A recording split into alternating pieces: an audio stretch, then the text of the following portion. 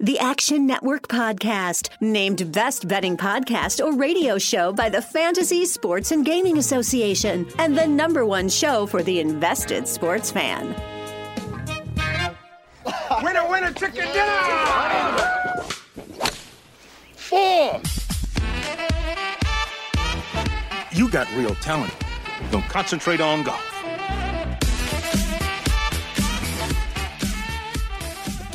What's up, everybody, and welcome once again to the Action Network Podcast, the Golf Edition. I'm Jason Sobel from Golf Bet, alongside Unfrozen, my friend, the head of content from the 15th Club, Justin Ray. And Justin, when last we saw you and spoke with you, it was cold, you were losing power in Austin, Texas, and you literally froze in the middle of the podcast. Have you unfrozen? I think we've fully defrosted now.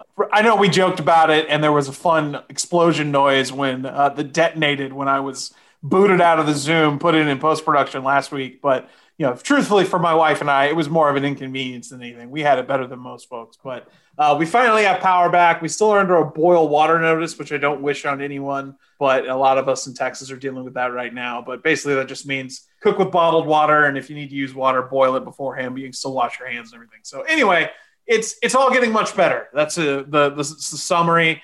It's almost like 70 degrees outside here today. So it's getting much closer back to normal. And we're getting back to the cedar trees driving me insane with my allergies. So that's more of what we're used to here in February in Austin. But okay, well, I will take allergies over massive power blackouts for you. So I'm glad you guys are safe. I'm glad you're doing well. I know your wife's pregnant, and so she's okay and everything like that. So that's great news. And yeah, by the way, kudos to our producer, Matt Mitchell, who I will admit this, Justin, and I don't listen to the podcast ever afterwards because I was there. I already heard it. So I went back and listened because I thought it actually worked out really well that you were at a spot in last week's pod where it was like, I've got a sleeper.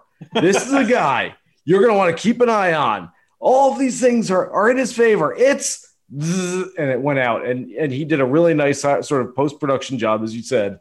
And it was Francesco Molinari, and that was a good pick. And he finished tied for 8th. How about that? Yeah, it all worked out. So if you had a little two-way, had a little top 10 going, you're welcome, All right. Well, let's get into some other stuff from Riviera before we get going with this week's WGC at the Concession, which I can't wait for. I can't wait to break this thing down. So what a weekend. What a finish. I know Tony Finau might be a big story coming out of it, might be the bigger story, but I always think that on Monday, after a tournament has ended, the winner is story 1A. He's at least the bigger headline, if not the bigger story. And so what Max Homa did at the end of that golf tournament was tremendous, considering that is an event where he grew up going to Riviera with his dad, watching Tiger Woods play there and getting inspired as a kid to become a professional golfer someday. It means so much to him.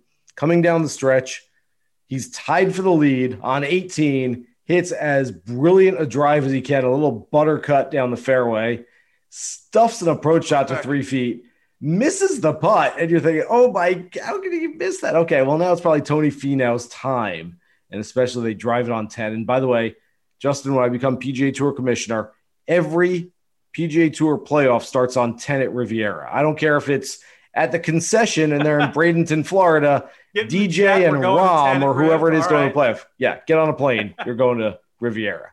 And so, of course, Finau hits a good drive.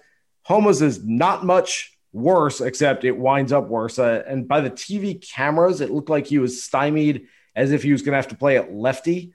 And the cameras kind of fooled us a little bit. So he did sort of have a swing there. They both get out of there with pars. Homa makes a par on 14, the second playoff hole, and wins his hometown event. Very emotional afterwards. So just your reaction to everything that was really a fast-paced, fun finish to this event. Couple pieces of context for that Homa sequence. That approach at 18, closest one of any player in the field all day. That's how good it was. He's got to hit that approach shot tight to win the golf tournament. Hits the closest approach anyone all day. He's 55 for 56 on putts inside 5 feet before he looks at that putt to win and then misses it. And then you've got, of course, the miraculous recovery at 10. That was awesome. I, at one point, with the camera angle, I was like, can he hit this like through his legs, maybe backwards.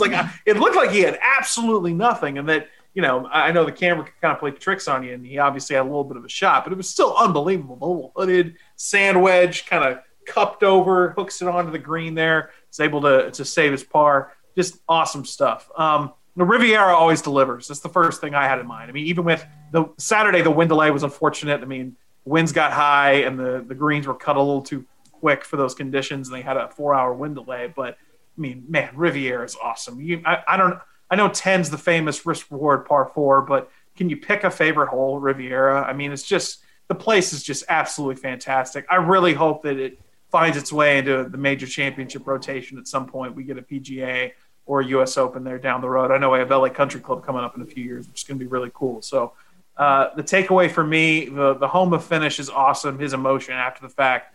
Tony Finau is just playing unbelievable golf. His last 4 starts, 4th, 2nd, 2nd around the world. The guy's got to win eventually, man. I'm so sick of updating this note every week. Most top 10s without a win, most top 5s without a win. The man has more than $19 million in official PGA Tour earnings since his last win. You can go on and on. The craziest number I came up with, Max Homa is the 43rd different guy to win at least twice since Tony won.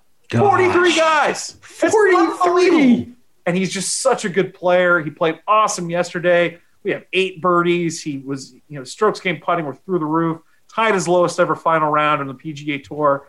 And then he's got 2 opportunities. He's got one amazing opportunity at 10 to win the golf tournament. And it's going to happen eventually. So that and how well Sam Burns played for 63, 64 holes. Yeah. He was terrific. He's led the most rounds of anybody on tour now this season, which wow. That's good stuff. That guy. He's going to break through, and he's going to be a guy who wins multiple times on tour. He's so talented. So that's what I took away. Just, great finish for Homa. Finau's got to do it eventually. Sam Burns was super impressive. And the most impressive, the winner for the week, Riviera Country Club. Okay, so a few reactions to that. First of all, I'm going to be honest here. I was not that impressed with Homa's second shot on 10 in the playoff up against the tree. I put every single chip shot. I put back foot, close up the club face, just kind of punch at it a little bit, goes right on the green. I thought it was a pretty easy shot, honestly. I just didn't think it was that big of a deal. I don't know why everyone's saying, it was so great. So get a lot of practice out of the trees. I mean, maybe if you had to hit it lefty, I'd give him a little credit, but nah, you can hit it righty. You can take a swing at it. One of the best shots in my bag is the 4-iron ball in the back foot punch out for about 40 yards. I've got that in spades. I don't have a whole 4-iron. Got under the tree branches. I go super low trying to punch it out. That's my safety over getting it close. I've got that. I don't know if you saw my tweet last week, but I've come out of the 7-wood closet. Dustin Johnson made it easier for everybody, didn't he? Dustin Johnson's using a 7-wood now, and so I finally had to tell people. I made a hole-in-one 2 years ago, the day after the Masters, my only hole-in-one at Palmetto Country Club. Teddy Greenstein, who now works for PointsBet, was with the Chicago Tribune at the time. He was my partner in the cart, and Bob Casper, Billy Casper's son, of course, and Brian Taylor, his radio partner, were in the foursome. Bob hit one to about a foot on the 7th hole. Then I came up and about 165 out. It's really a 7 hybrid. It's not even a 7-wood, but hit this little 7 hybrid that I hit all the time. Hit up in the air, 2 hops and went in. And Teddy goes, "I'm going to break the news on Twitter." I go, "Okay, that's fine. You can scoop me on my own hole-in-one. That's funny."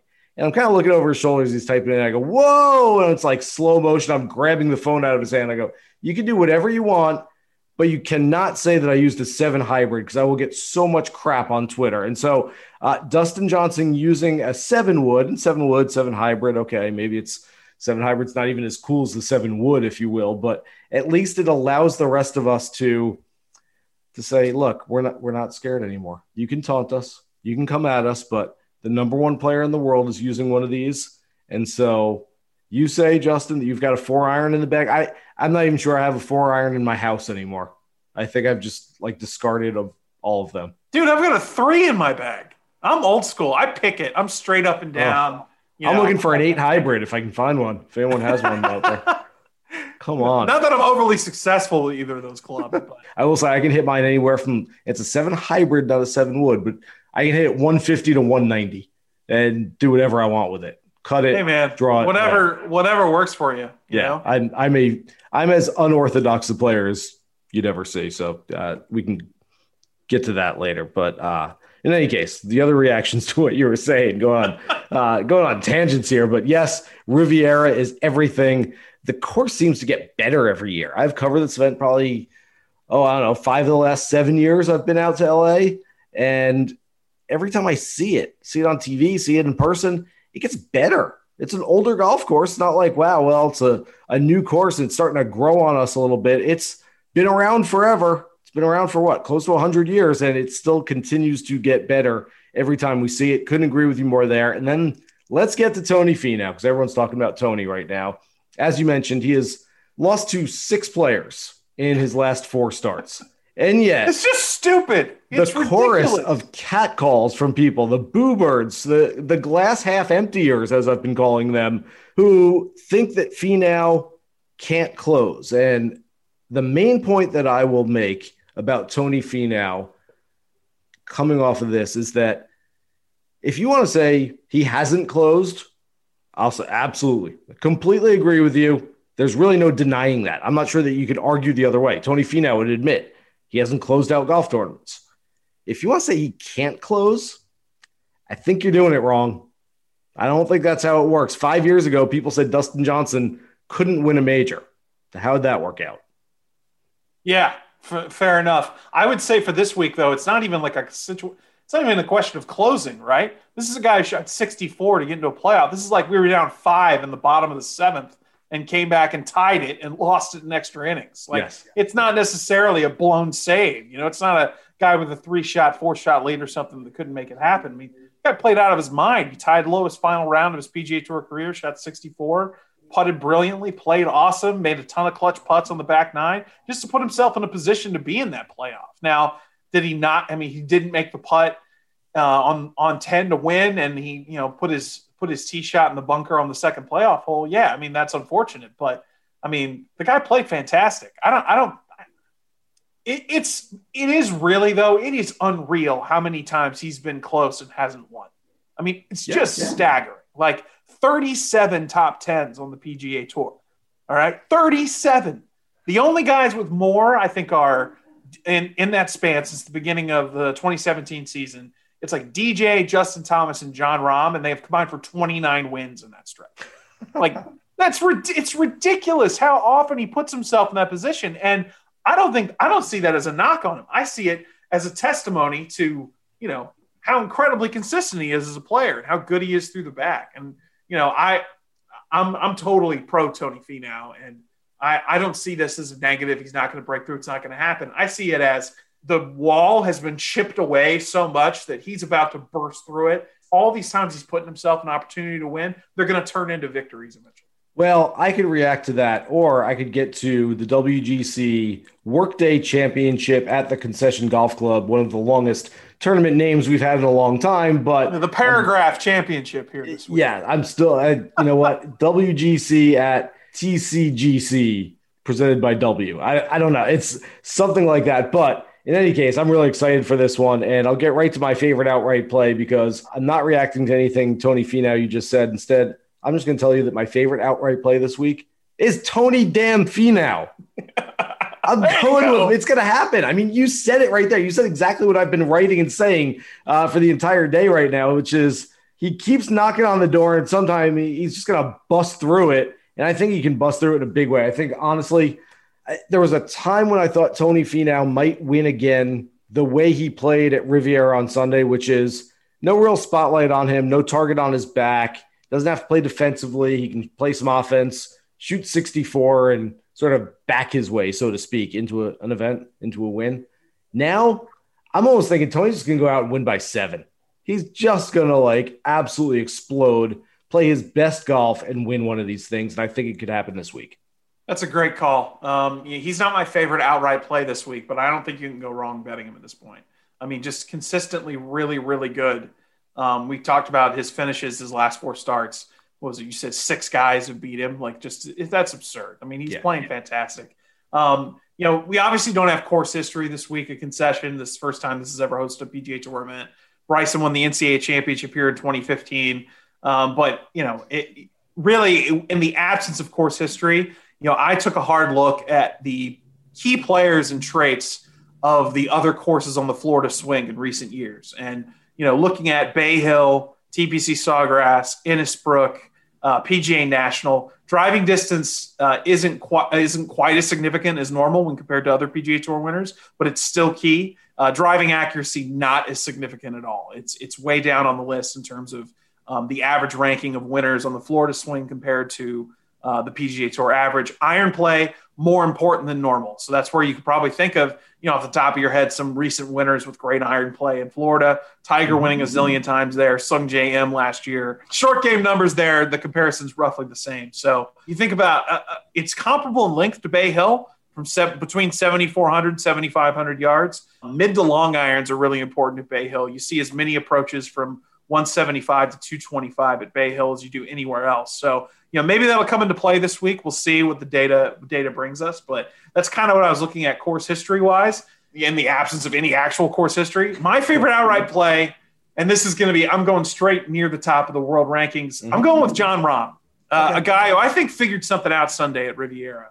He gained more than 4 strokes on the field Sunday, tee to green, hit 10 fairways, made 7 birdies, shot 66. It's reminiscent to me of something he did last summer at Workday. He kind of scuffled early that first. We had 2 straight weeks at Muirfield Village in Ohio. He scuffled early on, then had a really big final round. I think he gained more than 6 strokes on the field, tee to green that Sunday. He wasn't in contention, but it really felt like he found something. That's kind of the way I feel like he did at Riviera. At Workday, he went and won the next week at Memorial. So Rahm is kind of a guy who you can see, he grinds out through the end of tournaments and will work on things that get him ready for his next start. That's what some of the greatest players in the world do week in, week out. So the numbers tell me he found something there, especially with his driver, driving it so well. I'm going to say that he translates that into a big week. And if he drives it that well, he's going to put himself in a lot of scoring positions this weekend at Concession. Okay, I have a question for you, and I don't know if you've kind of looked at the stats or even thought about basing it on this, but when the world's best players go to a new golf course, and so we see it at a WGC every here and there, every couple of years, or certainly major championships over the years.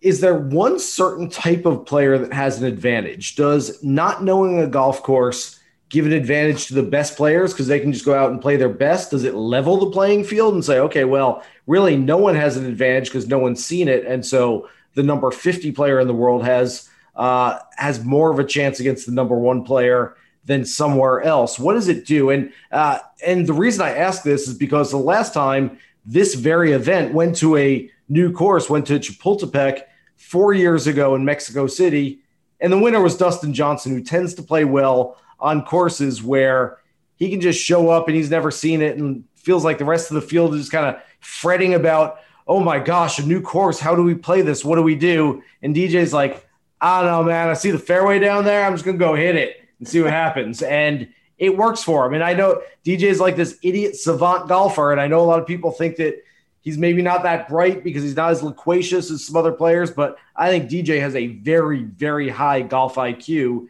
And I think it's helped him learn these golf courses, these new courses that they haven't played yet, in a quicker amount of time than others. Is there anything to it statistically? So in my, through my research, I think that especially when you get a WGC, right, where the field it's a set, smaller field, which limits the amount of randomness, the amount of guys who can kind of come out of nowhere and contend with the better players in the world. I think it's kind of what you said there with Dustin Johnson going to Chapultepec, where it brings the best players are able to elevate themselves just a little bit more in a new place. The first example I thought of was Rory at the Canadian Open a couple of years ago when he had never seen that golf course. Went out, I think, closed the 61, ended up boat racing the field on Sunday.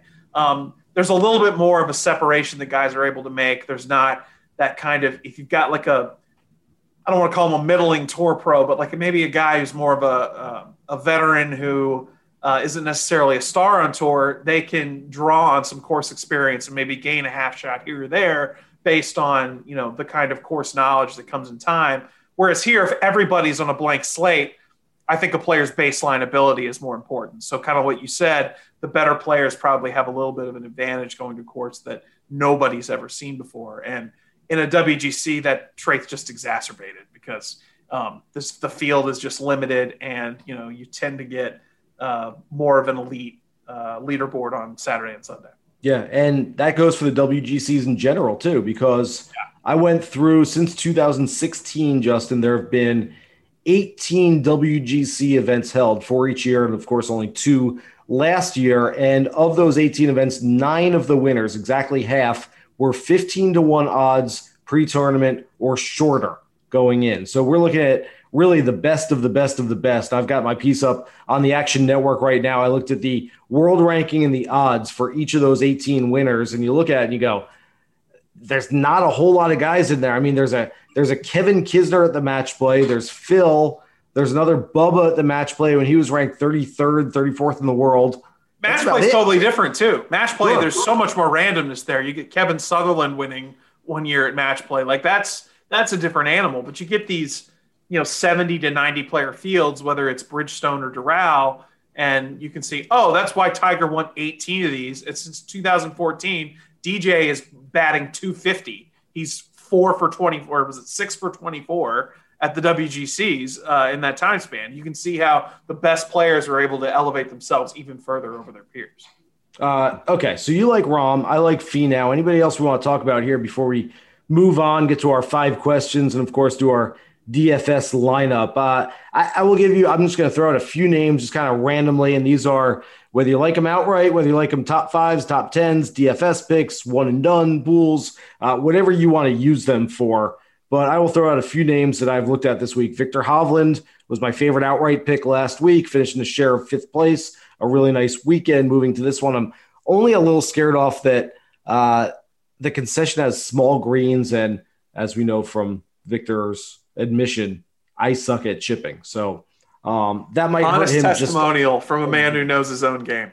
But you know what? I'd love to suck at chipping enough to be top 6 in 5 of my last 6 starts worldwide. Yeah, okay. I think he's doing okay. Yeah. Yeah. So I like him. Another guy I liked last week that I'm going to carry over to this week because he actually plays better on Bermuda greens in the Southeast than he does out West. But Matthew Fitzpatrick is ready to pop. Really good player. And a couple guys that I think just sort of, maybe not for outrights, but again, top 10s, top 20s, but moving to Florida should help them. Billy Horschel, who never plays well on the West Coast, always gets a bump in his home state here in Florida. And then Gary Woodland, whose ball striking numbers were fantastic last week in LA. And I'm guessing he was the first one on the plane to get away from the Poana greens because his putting was horrific last week at Riviera. And so I'm guessing Gary Woodland is going to be excited to get back on home turf in Florida. What do you think about any of those guys or anyone else you're looking at a little bit farther down the list? Horschel's a great call. Guy went to the University of Florida. He's so much better when he gets off those POA greens and out to a place where he's a little bit more comfortable. I've got a couple that I'm going to save for our pick in our DraftKings lineup that are a little bit down the board, a little bit of European Tour flavor. Mm-hmm. One guy who I think is really interesting, Rory McIlroy, doesn't miss a lot of cuts, right? He finally had his cuts made. Streak broke at Riviera. The previous 5 times he's missed a cut worldwide. 2 times he won. 4 times out of 5 he's finished in the top 5. He's never finished worse than 12th. This is a guy who doesn't let things linger. He's one of the best players of his generation. He lets these things slide off his back, gets moving to the next place. He's had a lot of success in Florida recently. Won that Players Championship, won at Bay Hill a couple of years ago. Over his career, averages a stroke and a half on the field tee to green on courses in Florida. So one of the best ball strikers, and those kind of setups are really able to let him shine. The one thing that's kind of concerning with me, his par 5 scoring average, it's gotten worse, his ranking every year, each of the last 5 seasons. He's now 39th in par 5 scoring. I think that's going to be a key statistic this week. See if he's able to turn that around. The other guy is really interesting. Before you move on, sorry. Is that a matter of his number moving down or everybody else moving up and passing him? So the rank moves down. The rank has moved down. His number is a little bit like he's making actually a higher percentage of bogeys or worse on par 5s than he has, the highest percentage since 2013. It's not a high percentage, but it happens a little bit more often. Mm-hmm. Maybe that's a guy being a little more aggressive. I'd have to dig into it a little bit more, but his scoring average has gone up, aka gotten a little bit incrementally worse year by year, and his ranking now is down to 39th when 5-6 years ago he led the PGA Tour in par 5 scoring. Another guy who has a great streak going that's really interesting is Daniel Berger. I mean, I know he won on a course at Pebble Beach that's going to be a lot different than what he'll see on the Florida swing, but he's a kid who went to Florida State, 26 straight rounds of par or better for Berger, the longest active streak on tour. He had a streak of that long. I think it went to like 31 last season. Since 2000, there's only two other players with streaks of 26 or more rounds of par or better in consecutive seasons, Tiger Woods and Phil Mickelson. So that's the kind of run that Berger's on. I feel like we talked about him last week.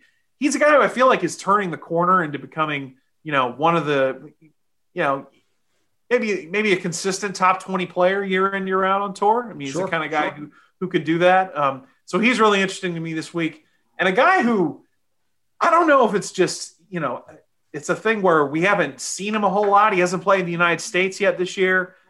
Tommy Fleetwood is at plus 5,500 this week. I think he's really interesting because on the European Tour's Desert Swing, he finished 7th, 17th, and 26th. Nothing too flashy, not a win like Tyrrell Hatton or like DJ at Saudi, but he played pretty solid. Third, he ranks third in strokes gained total in Florida events on the PGA Tour the last 5 years. Second in strokes gained tee to green. He hasn't played in the U.S. since November, but plus 5,500 for Fleetwood seems a little bit low for me on the board. I've said this on the pod a few times, and it was probably before you started co-hosting with me, but there were a few players who I thought were really affected and impacted more by the pandemic and playing during a pandemic than others. And I really thought that Rory McIlroy was one, Adam Scott was one, and Tommy Fleetwood was one. And Tommy sort of admitted that at the end of the year. And I wonder if Tommy's ready to go out there and play better golf right now. I'm sort of thinking that he probably is, that now that, things have quieted down a little bit, fingers crossed, knock on wood, that I think Tommy Fleetwood's going to start playing some better golf. I think some of those, so to speak, more socially conscious players were not quite on top of their games when we were hitting the heights of the pandemic. So we're going to get to our young DFS family too. Yes. Young, and that's not to be understated. I mean, Rory, same thing, Yeah. Like, a young family. Francesco Molinari has 2 kids who are relatively young. It's a good one. He was moving. He kind of struggled last year, and we've seen him kind of reemerge the last few weeks. So I think that's a really good call.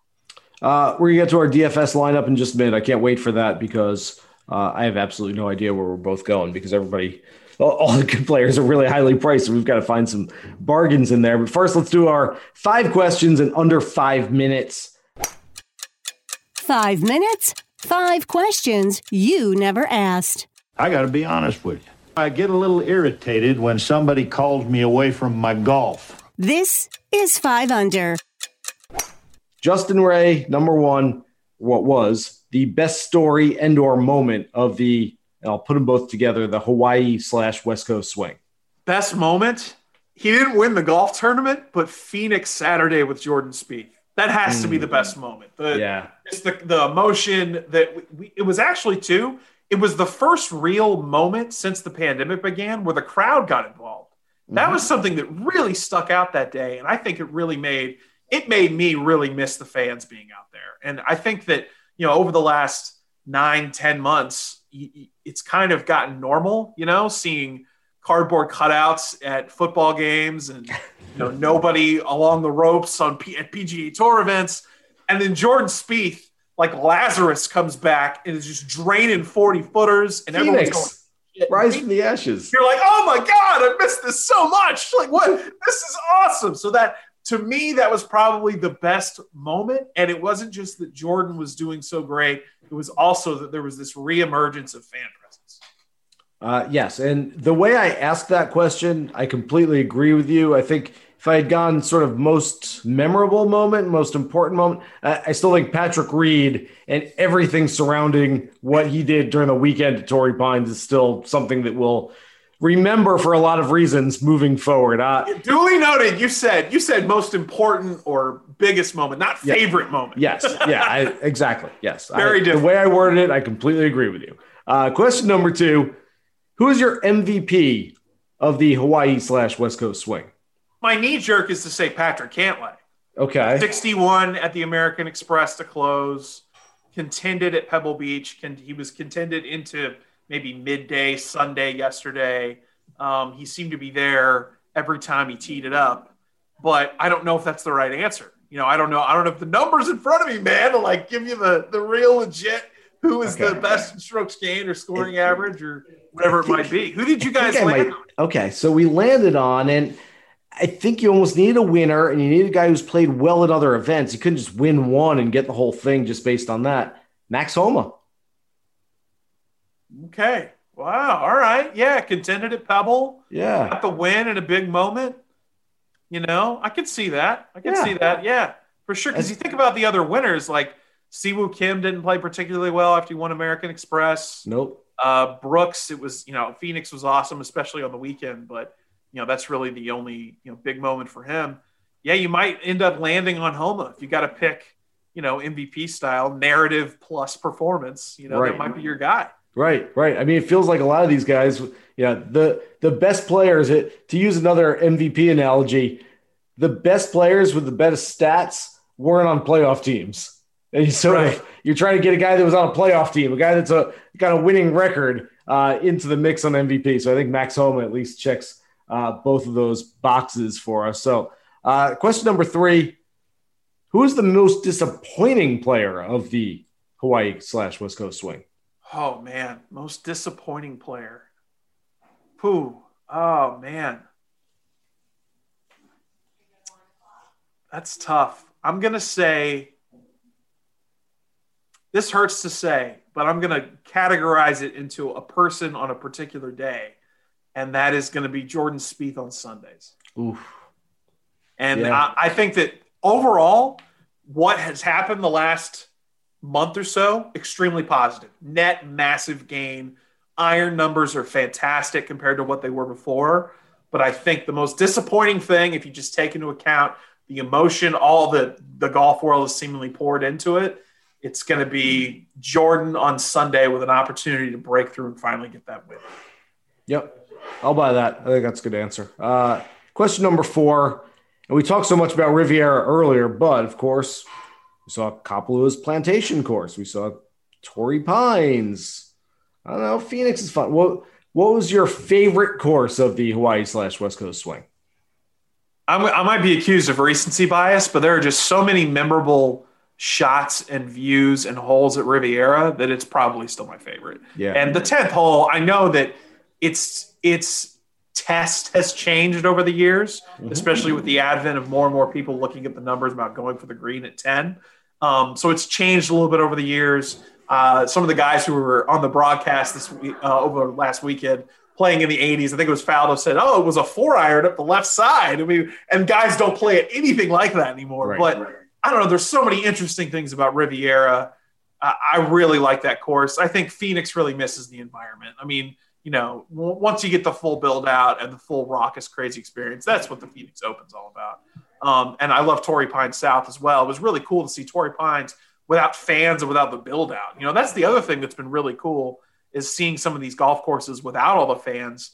As much as I miss the presence and the environment and the ambiance of it, you can see a lot of nuances of the golf course. Like I've never played Torrey Pines before, so it was cool to see where different shots could end up and things you can do. So, and then of course you got Pebble Beach and everything, but I'm going to stick with Riviera.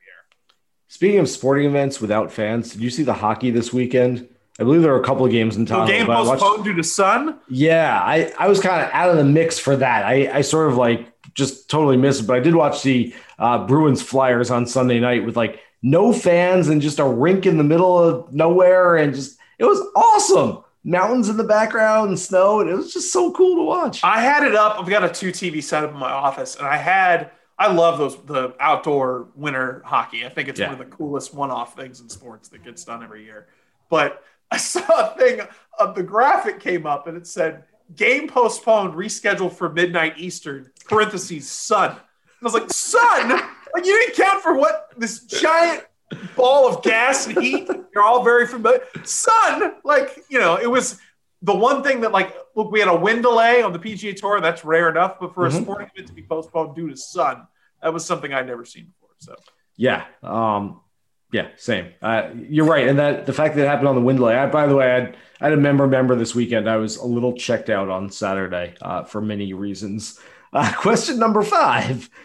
And I will really put you, if you thought I was putting you on the spot before, I'm putting you on the spot a lot now. Who will be the MVP of the Florida Swing? The Florida Swing. Man, this is a stupid, lame answer, but it's Dustin Johnson. That's a stupid, lame answer. I mean, it's not creative, but I mean, that's the first reaction I have. The man has 11 straight finishes of 12th or better, 4 wins in that span. His scoring average since last summer is 67.7. That's stupid. That's like Tiger Peak scoring average type numbers. The man is just, I feel like the tie for 8th he had yesterday was his floor. That's like the worst that could have happened that week.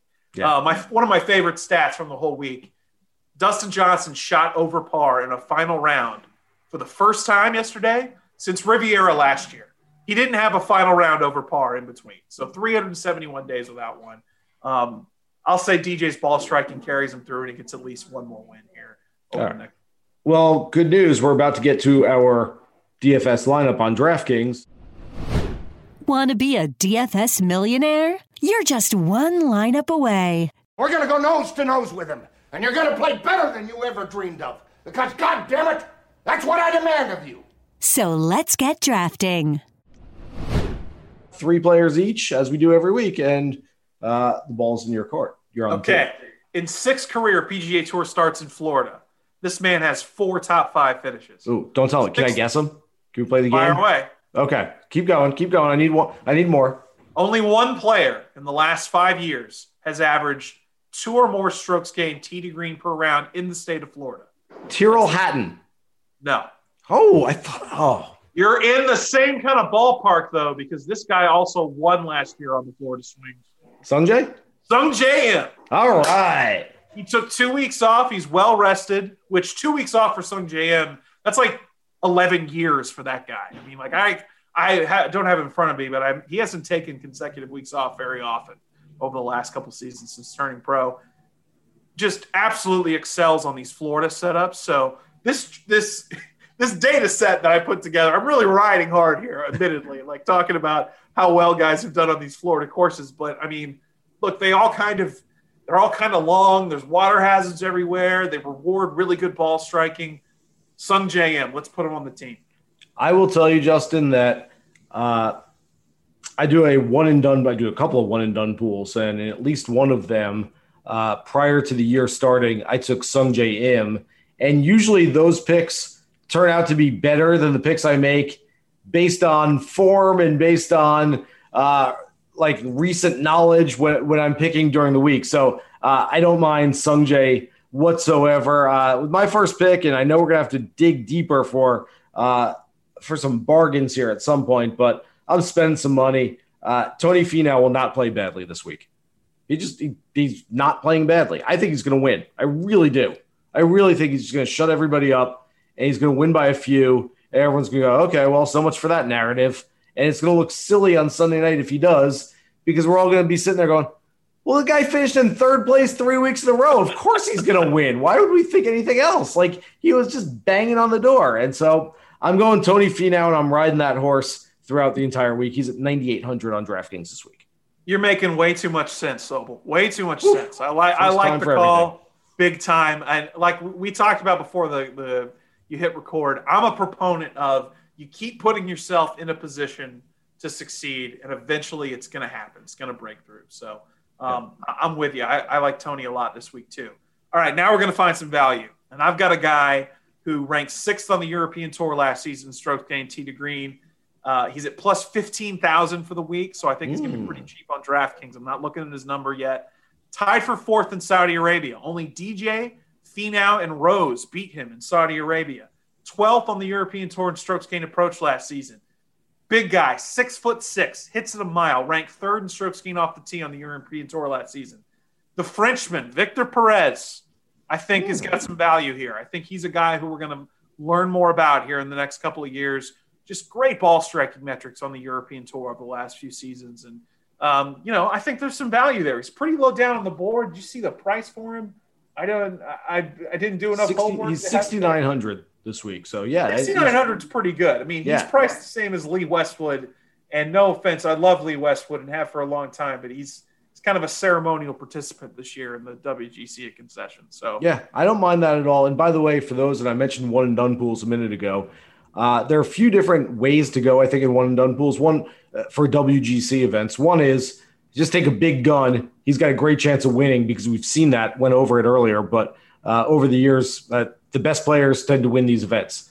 The other one is just go, hey, here's a second-tier type player that has a high ceiling, and at least he's going to get paid, and I'm not going to use him anywhere else. A Louis Oosthuizen, I think, for me, fits into there. There's no other place on the schedule where I go, I got to play Louis there.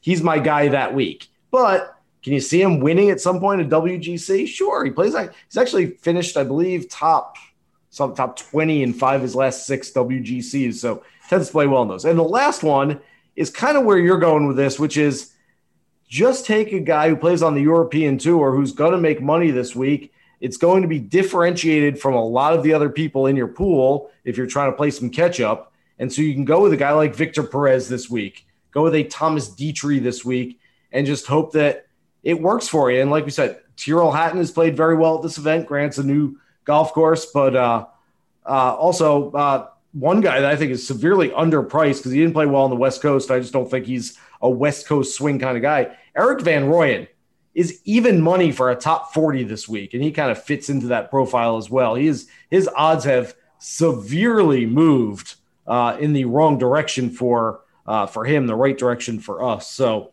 I think there's something to be said about Van Rooyen as well. Okay, I'm getting my second pick, our fourth pick here in the lineup. I mentioned his name earlier. I thought the ball striking was really good for 2 days. The score was not great, 73-73 at Riviera, but the putter, he's just got to be absolutely hopefully it was the putting greens and the surface and not the putter itself, but Gary Woodland did not putt well. I expect that to change when he gets to Florida where he makes his home base, and at 6,800, I think he's a really smart play this week. Cheaper than Perez. That's an unbelievable value. I think that's a great call. I mean, I'm a big proponent too of ball striking numbers carry. They go from place to place. Putting numbers are much more variable, so it's tougher to get a lockdown on what a guy's going to do. So I'm going to leave you with plenty of money for your last pick because I'm going with another guy to kind of fill out the back end of our roster. He finished 5th at the DP Worlds last fall, the European Tour's marquee event at the end of the season. 4th in Dubai a couple of weeks ago, 21st in his last start in Saudi against a really good field. He's really put together a handful of nice performances recently. 12th on the European Tour this season in strokes gained tee to green. Currently a $20 bet on this guy will win you $300 if he finishes in the top 10. Laurie Cantor. What? Going way down off the board. But I think there's a lot of value here for a guy who's got some good upside. And I'm going to leave you with plenty of cash for your last pick to give you one of those big horses to round out the team that you think we could maybe get a W out of. But I think you could. I feel like in these WGC events, you're always introduced to a European Tour player like Van Rooyen last year in Mexico, where you're like, oh yeah, he's got a handful of really good finishes and his numbers are pretty good over there. And by Friday afternoon, you're thinking to yourself, man, why didn't I think about this dude? Cantor is a name that popped up a lot the second half of the year on the European Tour on leaderboards. And I know he's a complete unknown to most golf fans, a relative unknown to hardcore fans as well. But I think that you can get a ton of value here for this guy. That's my long shot out of the gate to tell you I think we can get a decent finish out of it. Justin, you got to give me a second here. I'm getting a little choked up, getting a little emotional. You've left me $11,100. Nobody's ever done something this nice for me before. That's right. I can't believe what you've done for me here. I mean, you could have picked someone a little bit lower. I could afford DJ, but okay. Other than DJ, I can afford anybody in the field right now. You know what? I am going to. It's not really a compromise because you left me the money, but your favorite play, your favorite outright this week, we've differentiated enough, so I don't mind spending the entire allotment of salary cap. Your guy this week is Jon Rahm, and I certainly will never, ever argue a Jon Rahm play. I love Jon Rahm, And I have no problem with that. I think he made some great points. I picked him last year at the Memorial based on the exact same things you said earlier about his final round ball striking at Riviera, getting it going into the next week. I think he's very predictive in that way. And so John Rahm to round it out. And that lineup is Laurie Cantor, Tony Finau, Sungjae Im, Victor Perez, John Rahm, Gary Woodland. If there's anybody out there that has the same exact lineup as us, they stole it. And I'm okay with it. I go deep so they don't have to. I mean, I'll go find you a Perez and a Cantor if we need to round out the team. But it fits what you were talking about, right? The really high-end guys, Rahm and Finau, the value play, maybe, where you pick a European Tour guy who you'd never use anywhere else, and you're going to get some differential value there in Perez and Laurie Cantor. And then a guy who's got great numbers, Sungjae Im in Florida, Gary Woodland, who is criminally underpriced here at $6,800. I mean, I like it. I think we've got a good team. Of course, this is the same thing I tell myself literally every week. Every week. Team looks great on Monday night when we make it. Every week. Right. We're Monday night superstars. Before we go, I'm going to put you on the spot for like the 8th time in this podcast, but I don't know if you've looked yet, but one play for the Puerto Rico Open for the people out there. So. Give your play, and while you're doing that, I'm going to give you one. Okay, I'm going with a guy who is a former top 10 player in the world, a guy who is the only player in the history of the entire game to shoot better than a 63 in a major championship. He did it at Royal Birkdale 4 years ago, 34th 2 weeks ago, 20th last week. I think that the golf course hosting the Puerto Rico Open this week should be a little windy. It's a tighter, shorter golf course. Reminds a little of Harbor Town, where this guy won previously, his only career PGA Tour win. Brandon Grace at right around 22-1 in most books is my play this week in Puerto Rico. I'll go with the theme at Puerto Rico of young guys breaking through for their first PGA Tour win. Tony Finau, Victor Hovland. It's happened a lot over the years, guys who have popped through and got it. Will Gordon is a guy with driving numbers that are off the charts. And we saw how hot his putter can get at the Travelers last year. Going sight unseen, having not looked at the field until 45 seconds ago. I'm going to give you convincingly. Give me Will Gordon. Give me my guy who he bombs it, man. If he drives the ball well, he can put himself in position anywhere. But I don't know if I can beat Brandon Grace in an alternate field event. That's pretty good. It feels like, was it Graham McDowell who won opposite of the match play? Ian Poulter's in there. I mean, Ian Poulter has very much a Graham McDowell late career opposite event kind of feel to it, doesn't it? For sure. By the way, did you see the alternate list for the WGC? It's unreal. Spieth and Fowler on the alternate. Russell Henley? Yeah. Russell Henley, it was unbelievable. I think you think Spieth is flying is Spieth flying into Tampa to sit around on a putting green for a few days? He's going to hang tight at the Marriott, see if someone drops out. There's zero chance of that, right? Absolutely no shot. So if you're 11th on that alternate list, head on a swivel, because I don't think a lot of those guys are going out there and waiting. Meanwhile, the alternate list in Puerto Rico, you and I might be on it.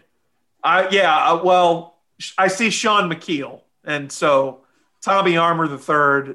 You got to go down the list. I saw today that Charlie Wee turned down a spot as an alternate. Yeah, he's waiting for maybe. I mean, he's got another career at this point. He does. You got other commitments. I ran into Chris Couch the other day, who teaches at my club, and Couchy was like, "Yeah, I gotta, I haven't played an event in a year, and I gotta go through it. I get a COVID test, and you go and you get another COVID test. And I gotta do all that." He's like, I'm used to I've been doing this for 25 years. You just get on a plane, show up, you play golf. He's like, I gotta go through all this stuff now. So I think some of these guys get a little taste of what life is like on tour right now. So let's finish up here, and thank you so much, Justin Ray from the 15th Club. I'm Jason Sobel from Golf Bet, of course, and thanks to everybody for listening once again to the Action Network podcast. Here's hoping you guys hit the green.